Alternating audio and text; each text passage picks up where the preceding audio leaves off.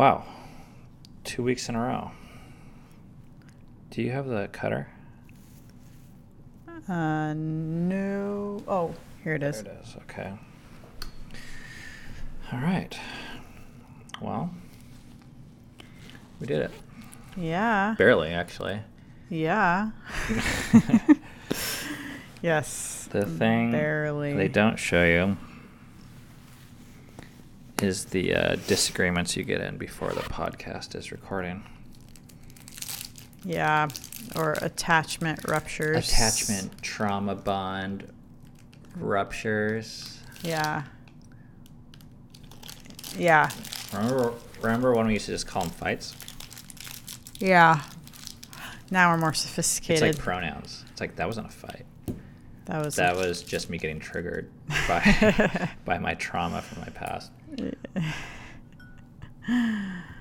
Yeah. It is more sophisticated and accurate, actually. It is. Yeah.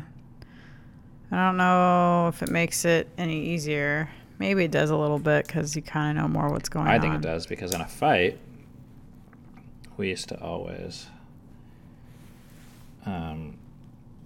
blame the other person. Yes. And we used to see each other as the enemy. Mm-hmm. And now if the other would just change, then everything would be okay. And now we're realizing that a lot of this stuff is really has nothing to do with the other person at all. Yeah. Big surprise. All right, hang on. I need to light this cigar. Are you smoking tonight? Yeah, I'm smoking tonight. My second cigar for the day. I have a much thicker cigar than Ben. But you picked this one out for me. Did you think I needed a big one? It's not the size. They say it's how you use it.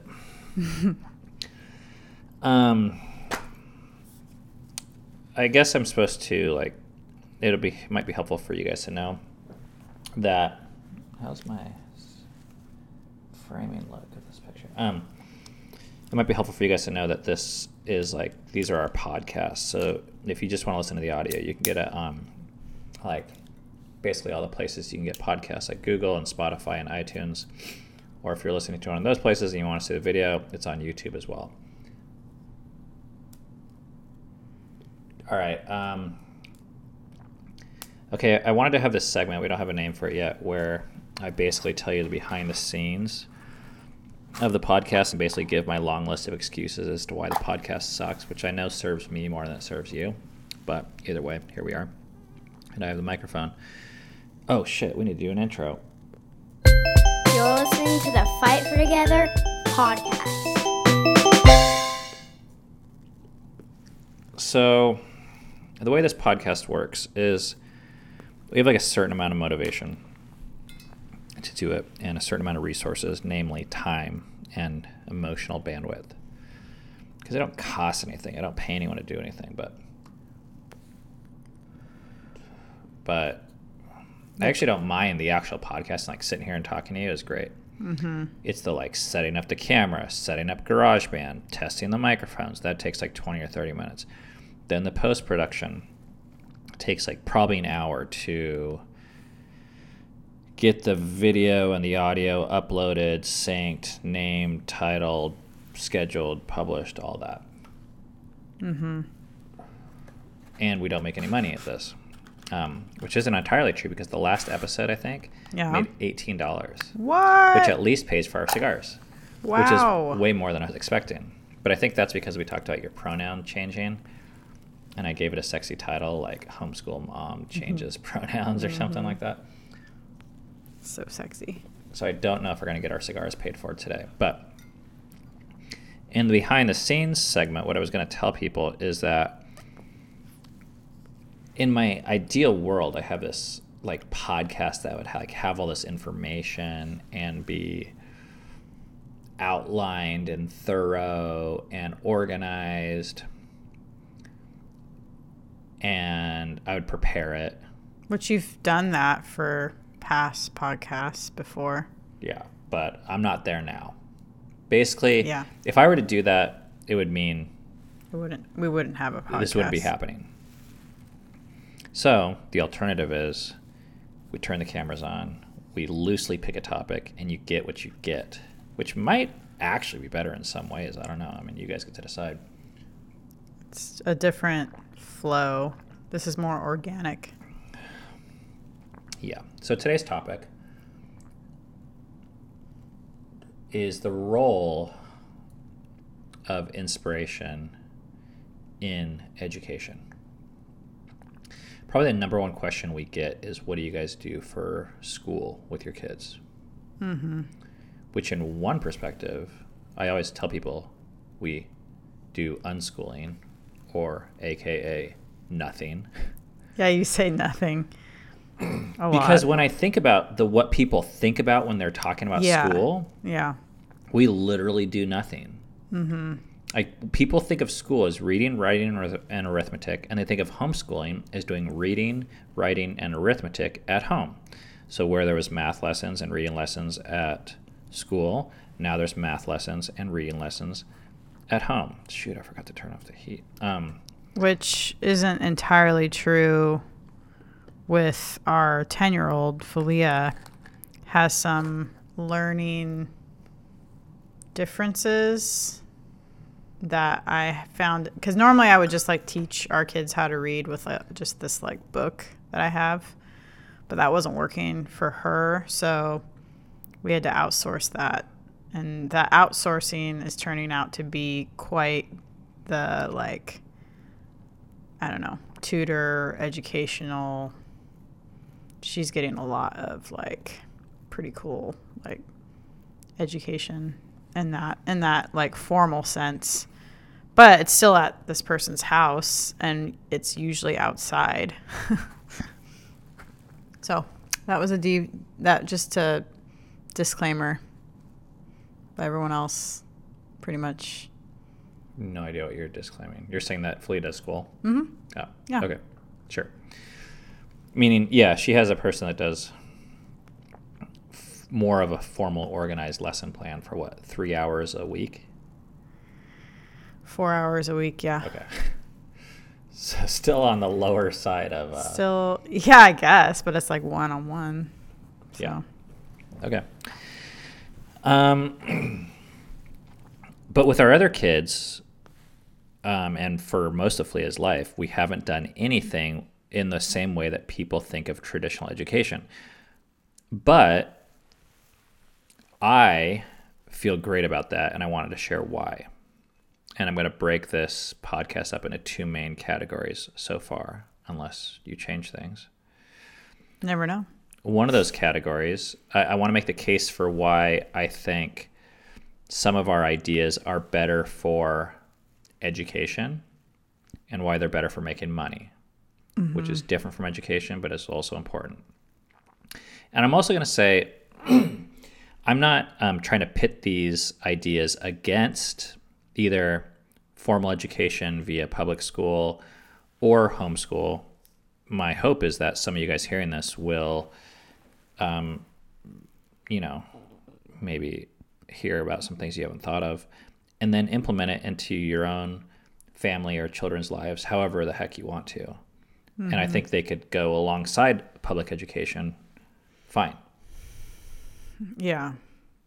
So to get into this, I think we're going to have to tell a story a little bit mm-hmm. of our schooling method. I don't think we need to get into our childhoods so much. Yeah. But when we started off with our kids in public school, Dove at least, or they did preschool. Yeah, they did preschool. Dove and Eden did, and then Dove did kindergarten. And then we decided to homeschool predominantly for lifestyle and relationship reasons. At least that's why I did it. Mm-hmm. I did it because I started to believe that, I don't even want to get into it, but I'll just leave it at that.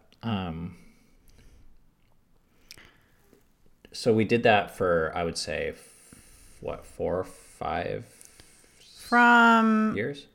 I would say, 2007 till 2012.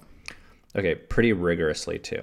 Like we joined a co-op. We're teaching our kids Latin and history. And Say rigorously, but I felt like I was never able to like keep up with whatever we signed up for, whether it was a curriculum I bought or a co-op I joined up with. I mean, we joined up with this like co-op that was called Classical Conversations, and it was like co-op on crack as far as just like the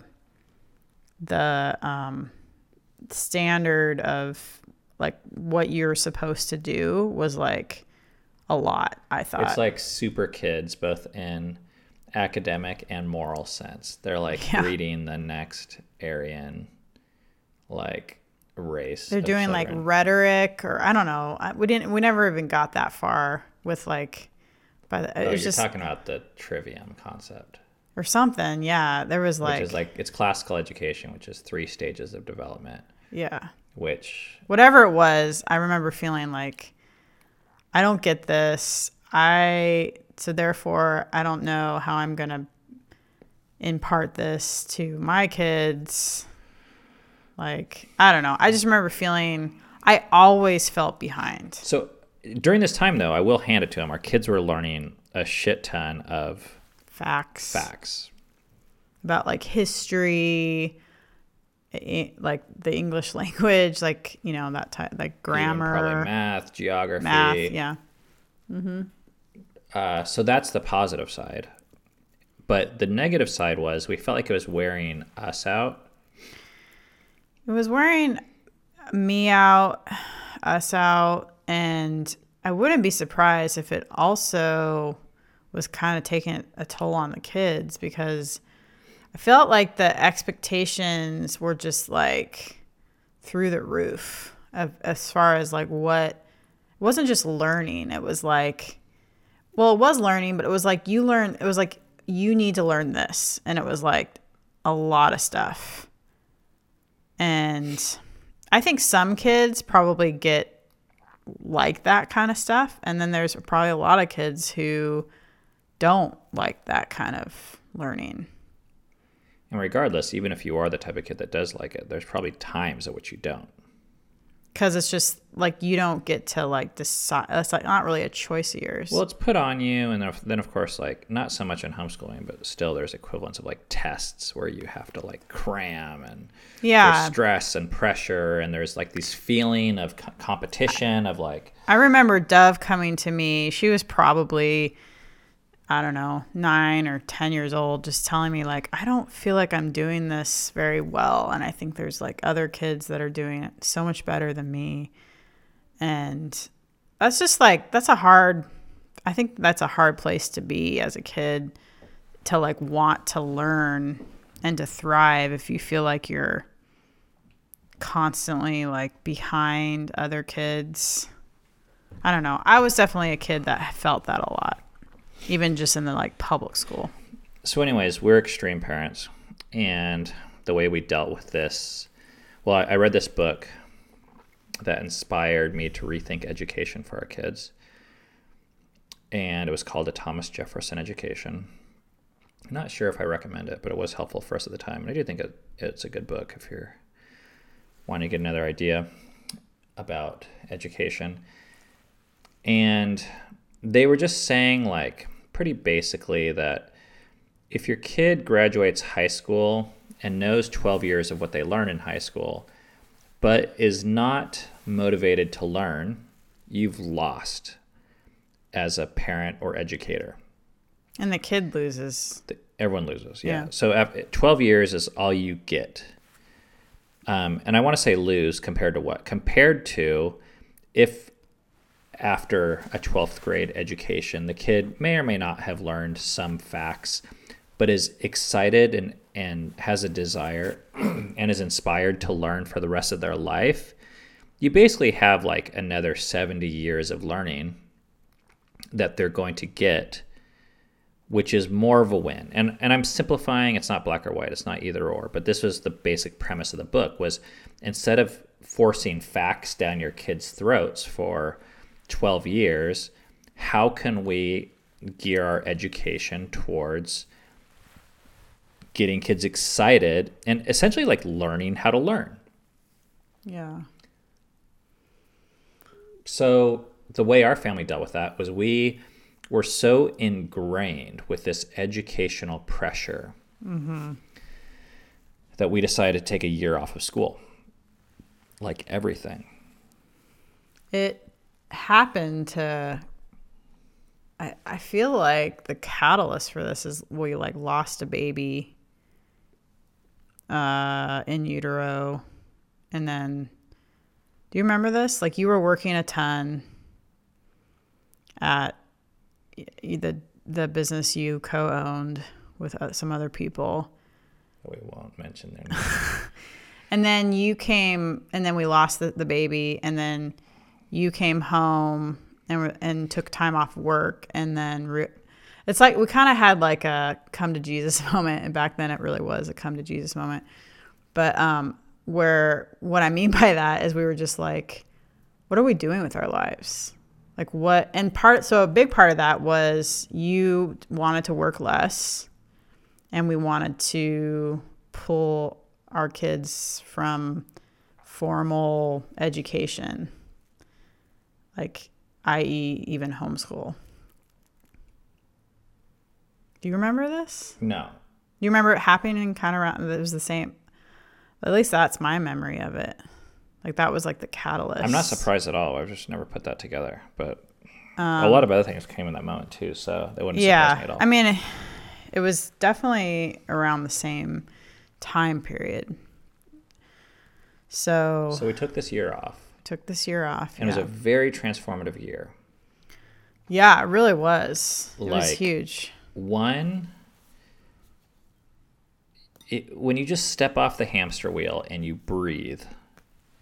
Which, by the way, I was scared to death to do this. I remember feeling so scared, but then simultaneously so relieved. It was this weirdest You were like, feeling. what if our kids are behind and blah, blah, blah. Yeah. And I'm like, what if we mess them up completely? Because the script in my mind was you have to do A, B, C, D, E, F, G with education. If you don't, you're a horrible parent.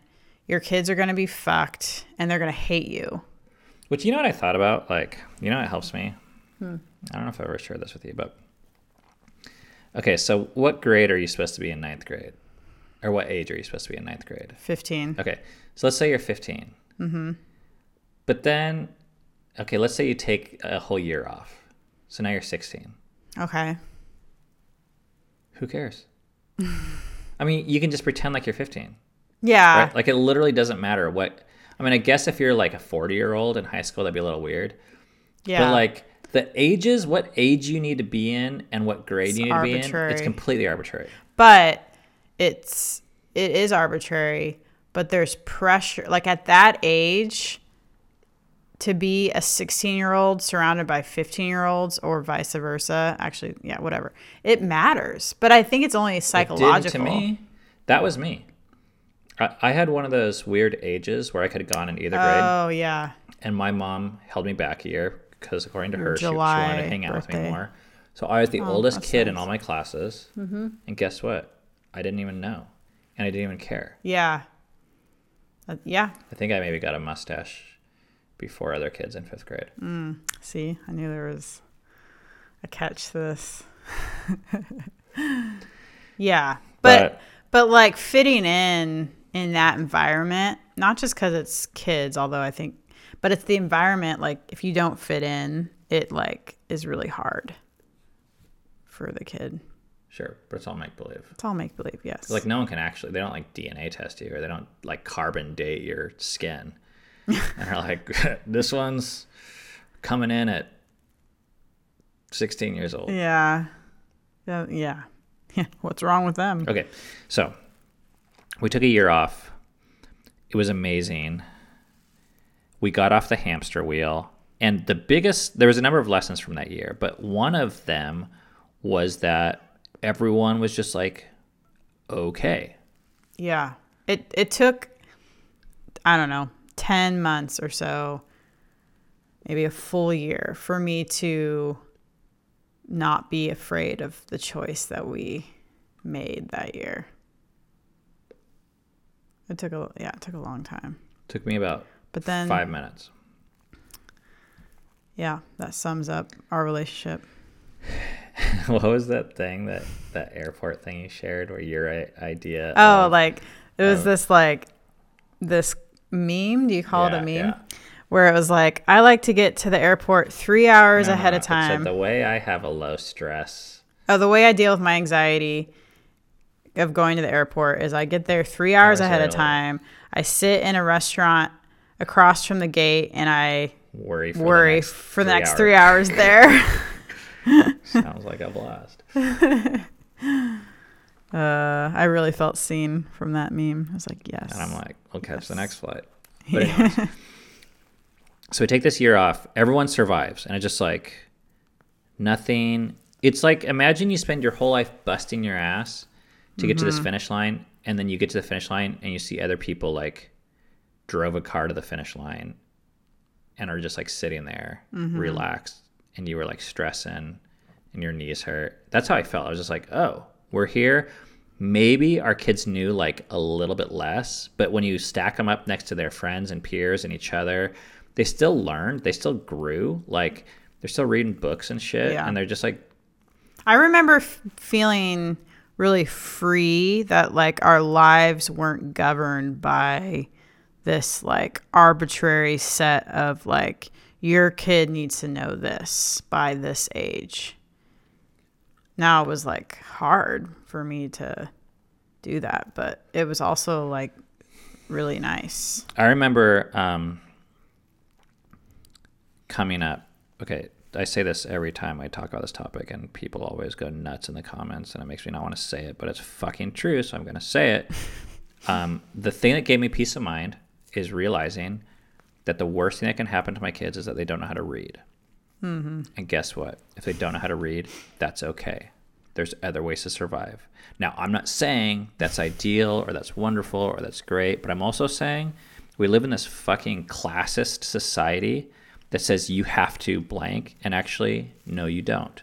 Now, there's benefits to reading, but when we make little kids cry that are 4 and 5 years old, which is what happened to me, by the way, and say, like, you need to read, otherwise you are a shitty human being, I think we're completely misunderstanding the point of a tool that is designed to serve us. And we're now using it to categorize each other, the world, our children, and... like reading was made for humans, not humans were made for reading. Yeah, and it's not mandatory. Yeah. It's great. It's nice. But also, and I'm just telling you, this is what I process as the absolute worst case scenario, which didn't happen, by the way. But if we took a year off, I was just like, oh, crap, what's the worst thing that can happen? But it's helpful to say the worst case scenario because it kind of makes this like obscure anxiety, fear thing and be like, well, what really am I afraid of? Because most people, at the end of the day, and there's a whole talk on this. If you want to look it up, go to TED Talk and watch Elephant in the Brain or read the book called Elephant in the Brain. And this guy basically points out that our education system, our religious system, and our medical system are not, we don't dedicate as much of our lives as these things that we do for the reasons we think we do. Education is not about learning. Our healthcare system is not about our health. If people really cared about their health, they would do the shit that's free, like exercise, eat better, and get more sleep. But they don't. Mm-hmm. These things that we dedicate so much of our time to are generally done so that we feel like good people, so that we fit in and get accolades from our peers. Mm-hmm. Now, they may also have side benefits of, yes, the healthcare system does offer some health benefits, right, and the education system does offer some learning. Mm-hmm. But the main reason why we bust our balls over these things is for social pressures. Just to feel like a good parent, to feel like a good person. Mm-hmm. And that's the only way I can make sense of the amount of energy. Because if we really cared about our kids learning, there's a lot of things we would do. Mm-hmm. And that's actually what I want to talk about today, is what we do because I actually do care about my kids learning. Was it Mark Twain that said, like, don't let school get in the way of your education or something like that? Smart guy. I heard he wrote some stuff. Okay. So we took this year off, and maybe you've heard these stories before. Stop me if you've heard them, but you can't because... I should stop you. So we started... one of the things this book said was the way that you teach kids how to learn, this is a tricky one, but it's not really actually, is that you model learning yourself. Not you yell at kids to do it. You want your kids to learn something, you learn something, motherfucker. And we did it. Cami started taking guitar lessons. I started running for the first time since high school. So I started running marathons. I ran my first one with my 8-year-old son at the time. Cami started taking guitar lessons, which then kind of launched our kids into taking more music lessons and being interested in that. Which, when I ran my first marathon with my son, my other kids saw it and started joining in. And you might say, well, that's not reading, writing, or arithmetic. Yeah, but music and physical fitness is something that is far more important to me as an adult than anything I learned in school. Which is ironic because those are the two areas that schools cut out first. PE and art and music. Yes. Those things like go by the wayside if there's not enough, I don't know what it is. If it's politics or resources or what. I was so good at kickball in 5th grade. I knew how to kick the ball and get a home run every single time. It was indoors, so it felt kind of cheating. But if you hit it over this certain line on the wall, let me just say you wanted me on your team. Okay, so we started asking this question, but it kind of launched us down this path of asking this. It's just a different question. If the question is, how do I get my kid to pass a test this week or turn in their homework this week? It's a very different question than if you ask yourself, how can I motivate my kids so that when they turn 18, they are excited about learning? Yeah. Maybe we'll get to this, but I am just kind of trying to get into the heads of people that have their kids in school.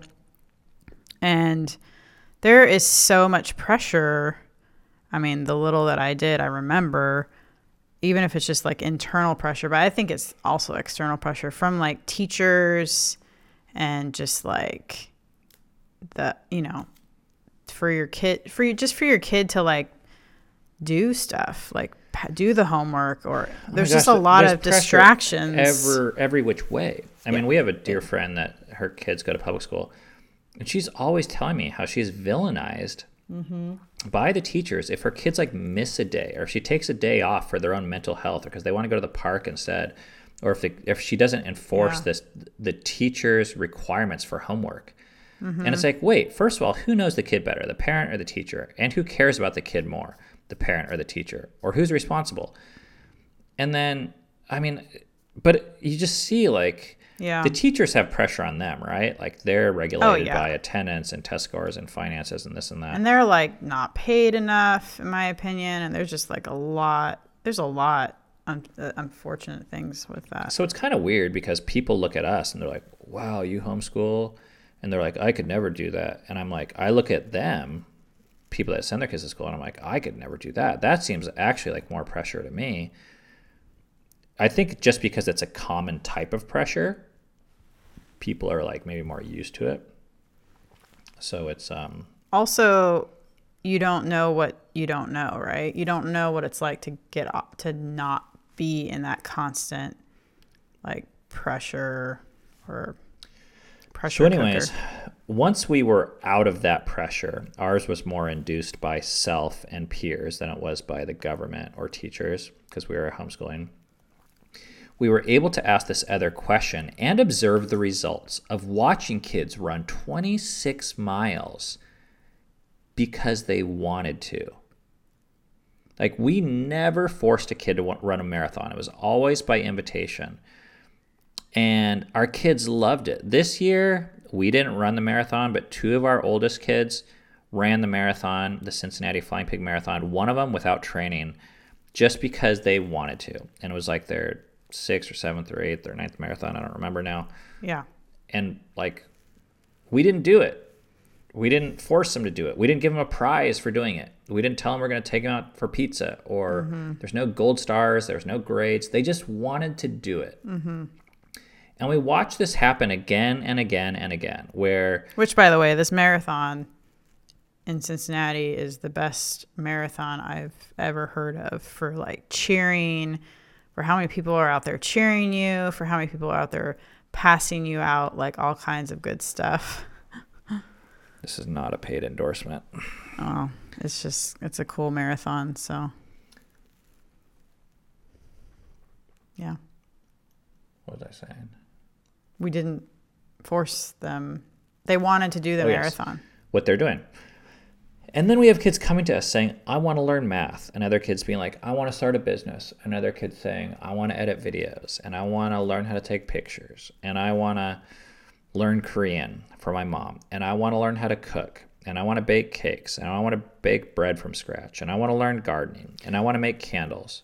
And I think one of the things that I've noticed that like helps kids know or have like inspiration or imagination is to give them space, like mental space, and even like the physical space to ask that question. Like, what do I want to do? Like, what interests me? And to ask it for like a lot of years, because as you're growing up, you don't, sometimes and then sometimes you don't know, and sometimes you try things out and then you move on to something else. Because here's the thing, like when I did piano lessons, I hated it. And with our kids, I had a very different approach where I told our music instructor up front, I said, I'm not making my kids practice at all. If they're going to practice, it has to be because they want to. So, and he was just starting off as a music instructor in this time. So I said, my suggestion to you is, I want you to play the types of music and let them play the types of music that they want to hear. And I said, I don't care if you spend the entire 30 minutes, I'll pay you the same rate. But instead of going through scales, just play fucking rock and roll or Disney songs, whatever they like, and show them how cool music can be, hoping that they would catch the bug so that then they would want to learn the scales and the notes and the sheet music and the theory and everything that goes along with it. And I think the reason why we're here right now is it's paid off for us. We didn't, and 2 things happened. One is we had endless hours of enjoyment instead of tears, where our kids enjoyed their childhood. They weren't dreading homework and reports like I was, and studying and cramming. But also, I think they learned more and got to more of a goal that I care about than had we forced them to live in the micro all the time and be like, study the test, study for the exam, prepare, like learn these facts that I'm giving you and telling you are important. Which I think actually produces people that don't think for themselves. If you're constantly told, this is what you should do, this is what you should learn, I know better than you, then you're going to have a person that's like, and I know this from experience, it's hard to think for yourself and to trust yourself that you actually might know better than the person who's trying to cram something down your throat and telling you like, no, you should do it this way. No, you should do this.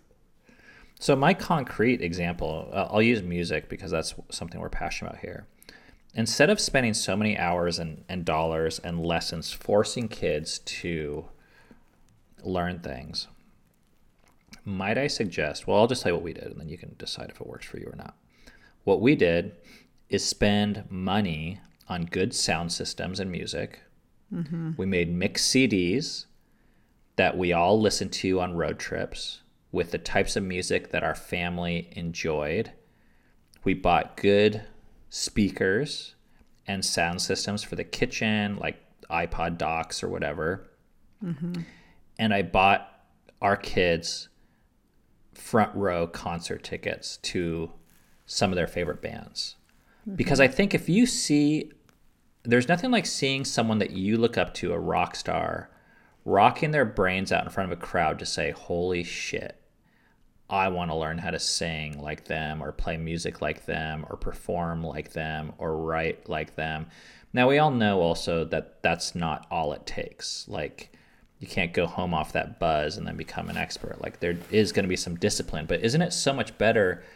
What I found is when you have the inspiration, a lot of the discipline will take care of itself. The kids will be self-motivated because they now have a picture of what they want to be themselves, and they're willing to put in the work to get there. I've heard like, man, what was this analogy? Dang it, I'm going to mess this up. But someone said like, imagine if you did wood shop, but all of wood shop was talking about the dangers of like how the saw could chop off your fingers or whatever. You need to see a finished product and build something.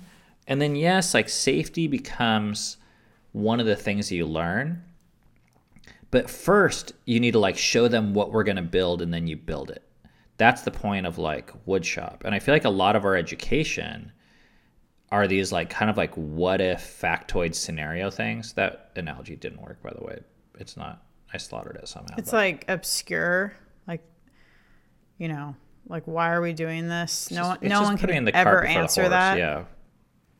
Other than to say like, so you can get a job, so you can go to college, so you can get a job, blah blah blah. So,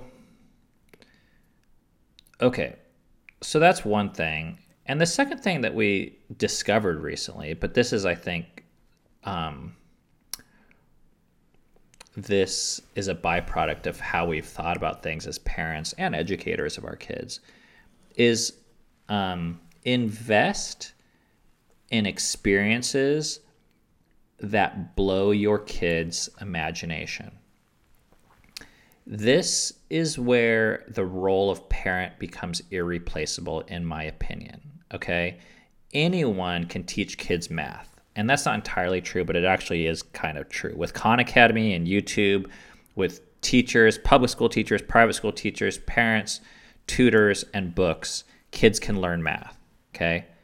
That's kind of like, that's replaceable. That's a commodity, which is, it doesn't make it, it does make it less valuable in a financial sense, but I don't want to make it sound like it's valueless. It's just like they can do it themselves. But we all have that one teacher, hopefully, that kind of went above and beyond the like commodity sense of teaching. I mean, I did. I had one teacher in second grade that read Ramona and Beezus books, and I can still remember to this day that was the only time.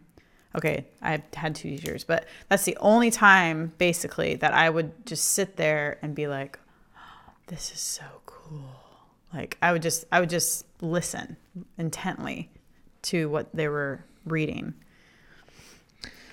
So imagine if we spent a fraction of the time, energy, and resources that we spend forcing kids to do homework, and instead brainstorm with your partner, if you want, how you can blow your kids' minds and give them new frontiers of imagination. Some of the things we've done, like I said, when our kids saw me and Seven cross the finish line of the marathon, they said, oh my gosh, this is a thing. You can do this. I want to do it.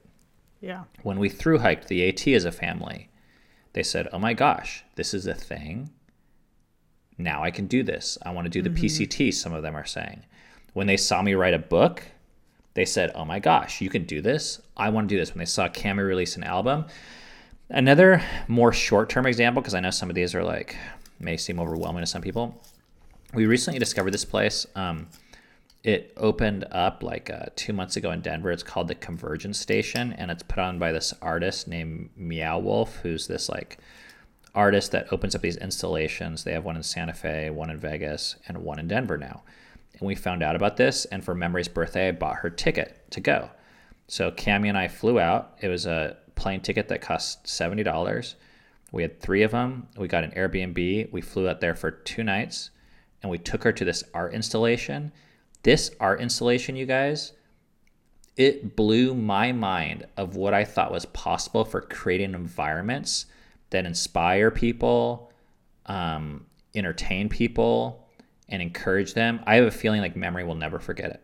Mm-hmm. And the entire experience for a weekend was probably around like $500, maybe like $700, something like that, which might seem like a lot of money. But when you're thinking of these types of experiences as like my kids' education, not just like a way to entertain them. And this is what I've noticed, like when you're in the school system or work system and you're just like completely worn out and burned out, a lot of people, they plan vacations that are just designed like just to get away, just to decompress. But when you're not in those types of systems and you have more resources like just energy and imagination and you're not burned out, you can begin to think about vacations differently and think about what are the types of vacations that will change our perspective and our vantage point on life. The AT was one of these things, you know? And the AT, a lot of people say, well, I can't afford it. The AT for our family, I made an entire video about this on YouTube, cost our family $10 a person a day. It was probably cheaper than school. It was certainly cheaper than most any vacation I can think of. And it was even cheaper than living at home.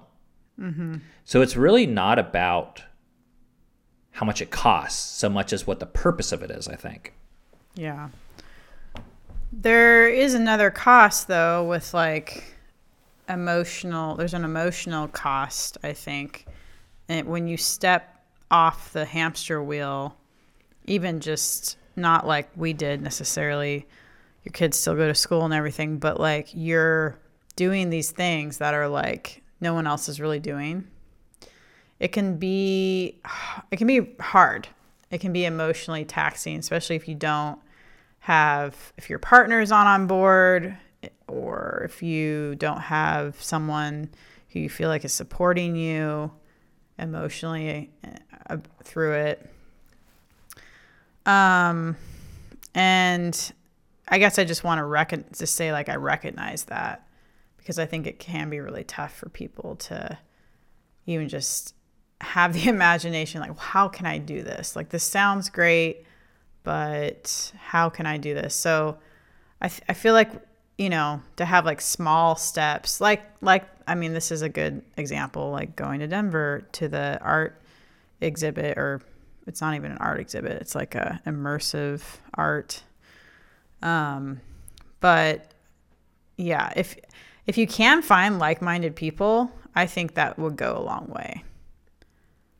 Other people that are willing to like step outside of the box with this.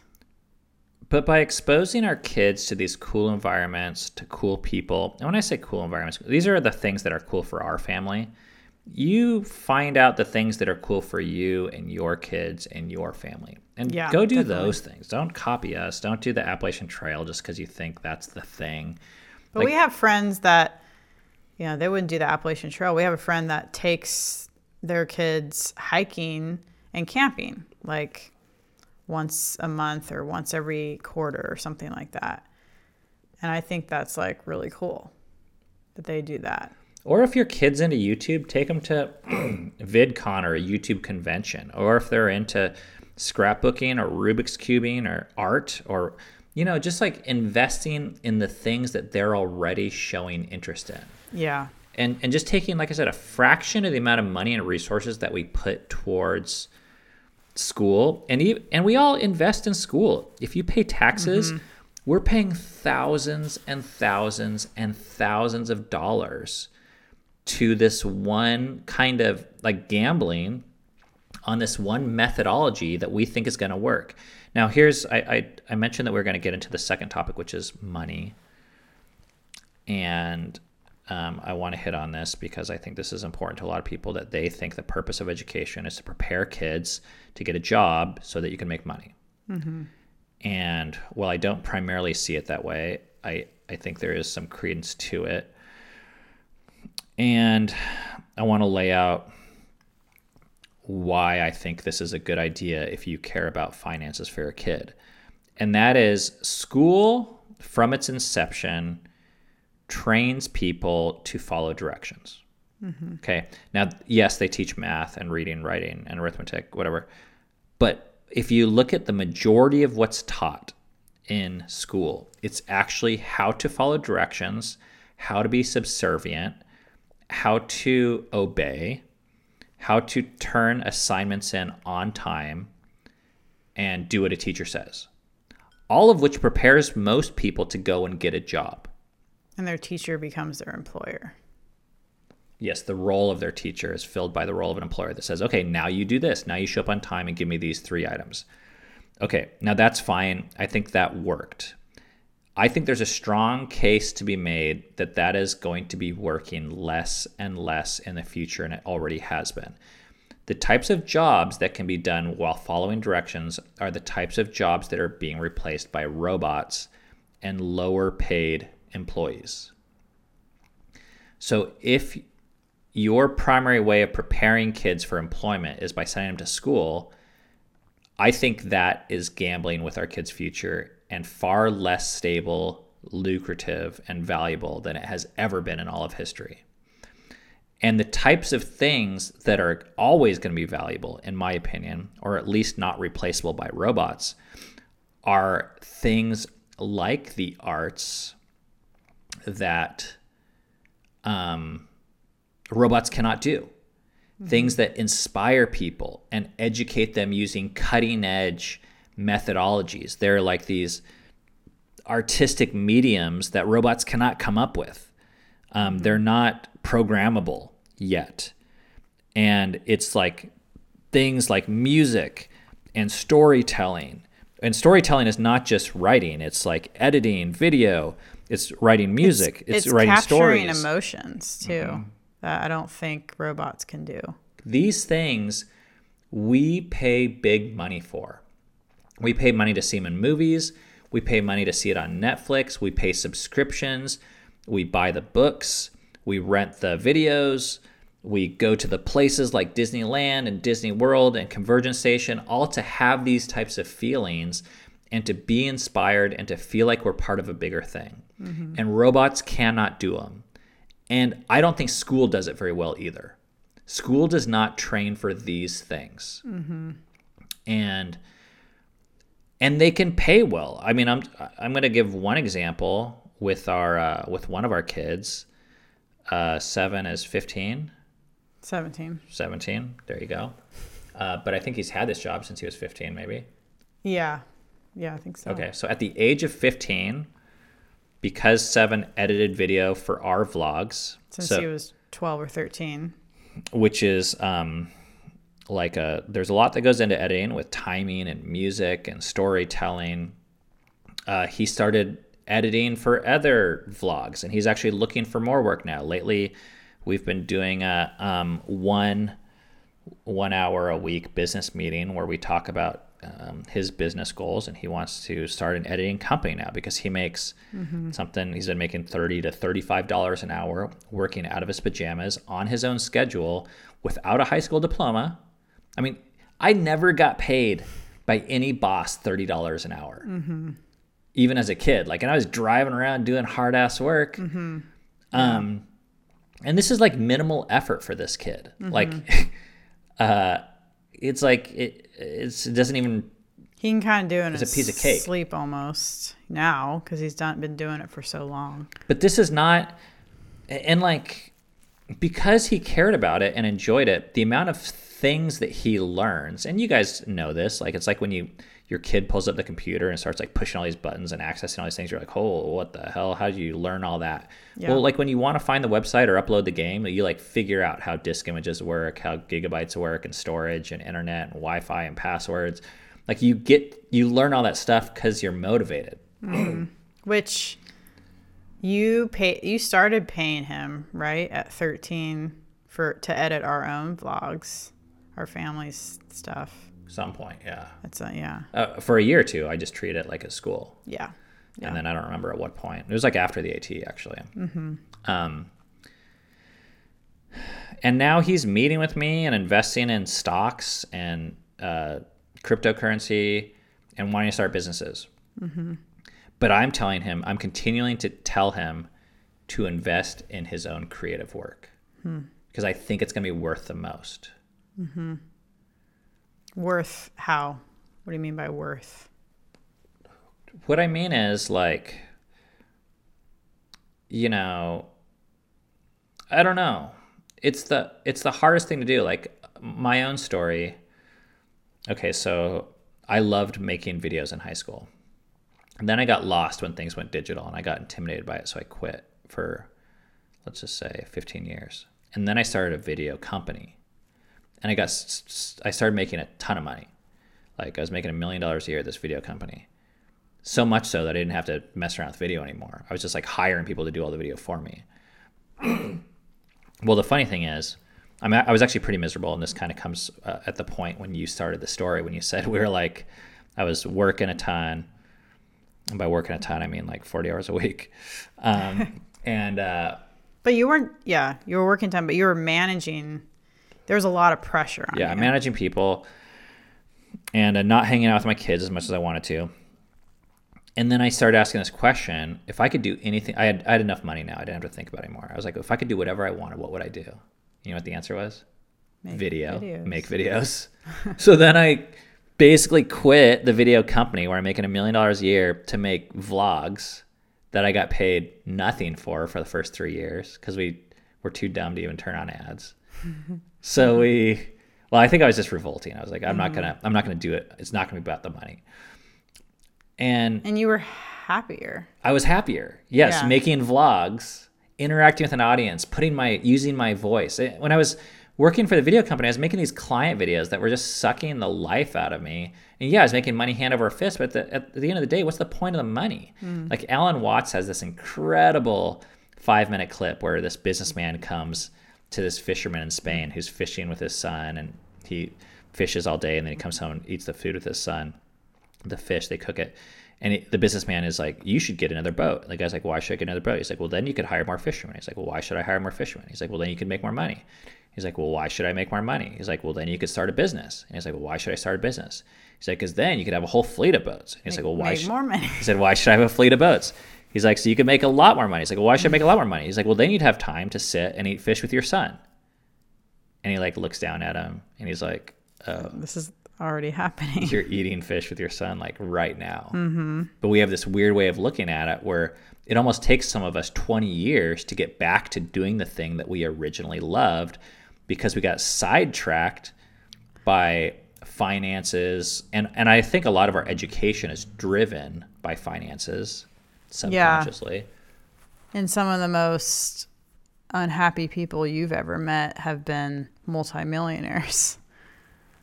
And that's the cost that businessman wasn't showing that fisherman, although the fisherman probably instinctively knew that or something. Fisher, they? Yeah, the fisher person was like, I already have everything I want. Why would I want to bog myself down with more and more and more and more? So, yeah, I don't know. That's our story, and we have numerous other stories of kids that are like. I really want to come back though to like you were happier. Why? What made you happy about quitting this job? You know that produced all this money to going from that to producing. Was it because it's your own work? Well, to go back to this, you have to understand my high school Ben. Okay. Yeah. I would slave away in the video editing booth at our church, putting MXPX punk rock songs to clips that I filmed of like the Sunday school or whatever because they were the ones that had all the editing equipment that they gave me access to. Mm-hmm. I would spend hours like getting the intro just right. This is all on tape, so if you fucked it up, you had to go back 3 minutes and do it all over again. Wow. I would make these like slideshows, these end of year slideshows that were sappy as hell and fucking make the girls cry, and I loved it. I loved fitting the music with the video footage and capturing the feeling and conveying these complex messages and these 3-minute things. Yeah. I remember this person hired me to film their wedding, or they said, "Will you film the wedding?" I was like, "Absolutely, I will." Mm-hmm. And I got all this food, and then they gave me like $200, and I was like, "Oh, you're gonna pay me?" Like it's the type of thing I would have done for free because I just like liked doing it. Yeah. And at some point, I think I was like, "Oh, well, you don't have time for that. You got to do the real stuff in life, which is hard and sucks and involves reading, writing, arithmetic, and making money." But I think if I would have stuck with the video thing, now I can see, I mean, YouTube didn't exist then, but now I can see like, oh, people that make videos that they like. So I talked to Seven about it, and he told me about this Instagram video he made.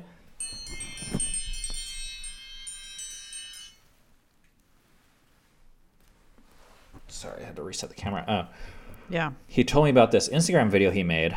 He makes these magic videos, and he said, I thought about this one video for it was like 3 weeks or something. He's like, he couldn't get the idea out of his head. Yeah. And I was like, you got to make those videos. Yeah. I mean, he did. This was a basketball video that he made. Yeah.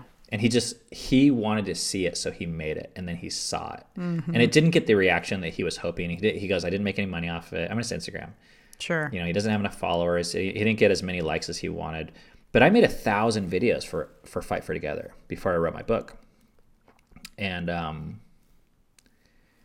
I think, a lot of these people, I mean, it sounds cliche, but, the Beatles spent however many years in the strip clubs in Germany before they started touring. And a lot of kids or people don't see the behind the scenes that goes into perfecting a craft. But if you, whatever it is, that thing that keeps you up that you want to see in the world, that's what I'm encouraging people. That's like not less than what the school system is teaching you. And if we as parents can find those things that our kids gravitate towards and pour gasoline on them. Well, first find them in yourself. Yeah, that's true. And then invest $1,000 into it for yourself or for your kid. Yeah. That's what I'm saying, this conversion station thing. So now we're going to buy plane tickets for the entire family. It's probably going to cost $1,000, maybe $1,500. And I know some people are like, well, I don't have the money or whatever, but whatever fits your budget, a lot of it is just time and intention. Maybe it's no money, but it's spending an hour a week or encouraging your kid. Like, I wish someone when I was in high school would have said, hey, your videos kick ass. They make me cry. I hope you keep on making videos. I wonder if that would have been enough for me to make the hurdle into digital. I was thinking about that. I was like, you said you were intimidated. I was like, man, what if there was someone that would have saw your passion and spurred you on somehow, that could have, that could have been a game changer for you. Yeah, I wish. And for me, I feel that way with music. Like, if someone would have seen this passion in me for singing and just music and how I was always humming, if I would have started sooner. And it's okay that, we didn't. That's our story, but that can be different for the kids in our lives. I don't have anything else to say.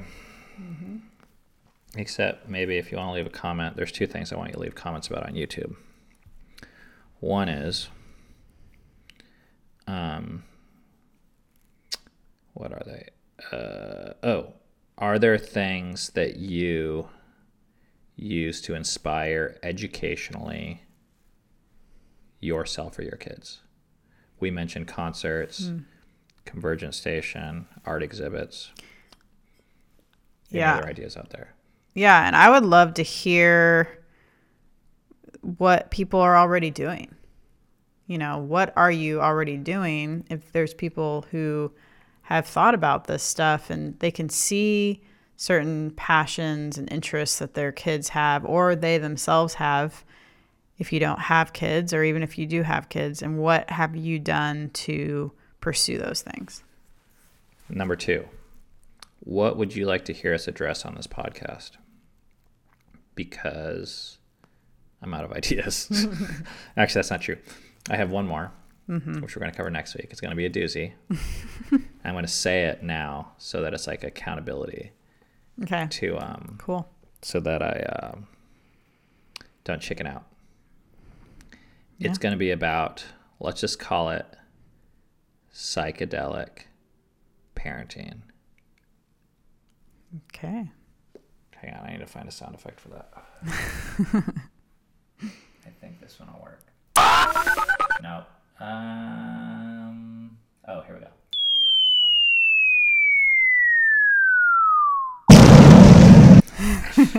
Okay, but for people that follow our Instagram, it's probably not a huge surprise that I am a supporter of psychedelic topics. So, but that's next week's topic.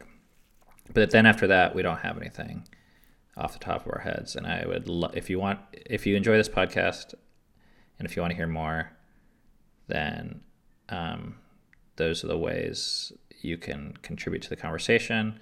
Also, you can buy my book, 2,000 Miles Together, or Cammy's CD if you haven't already.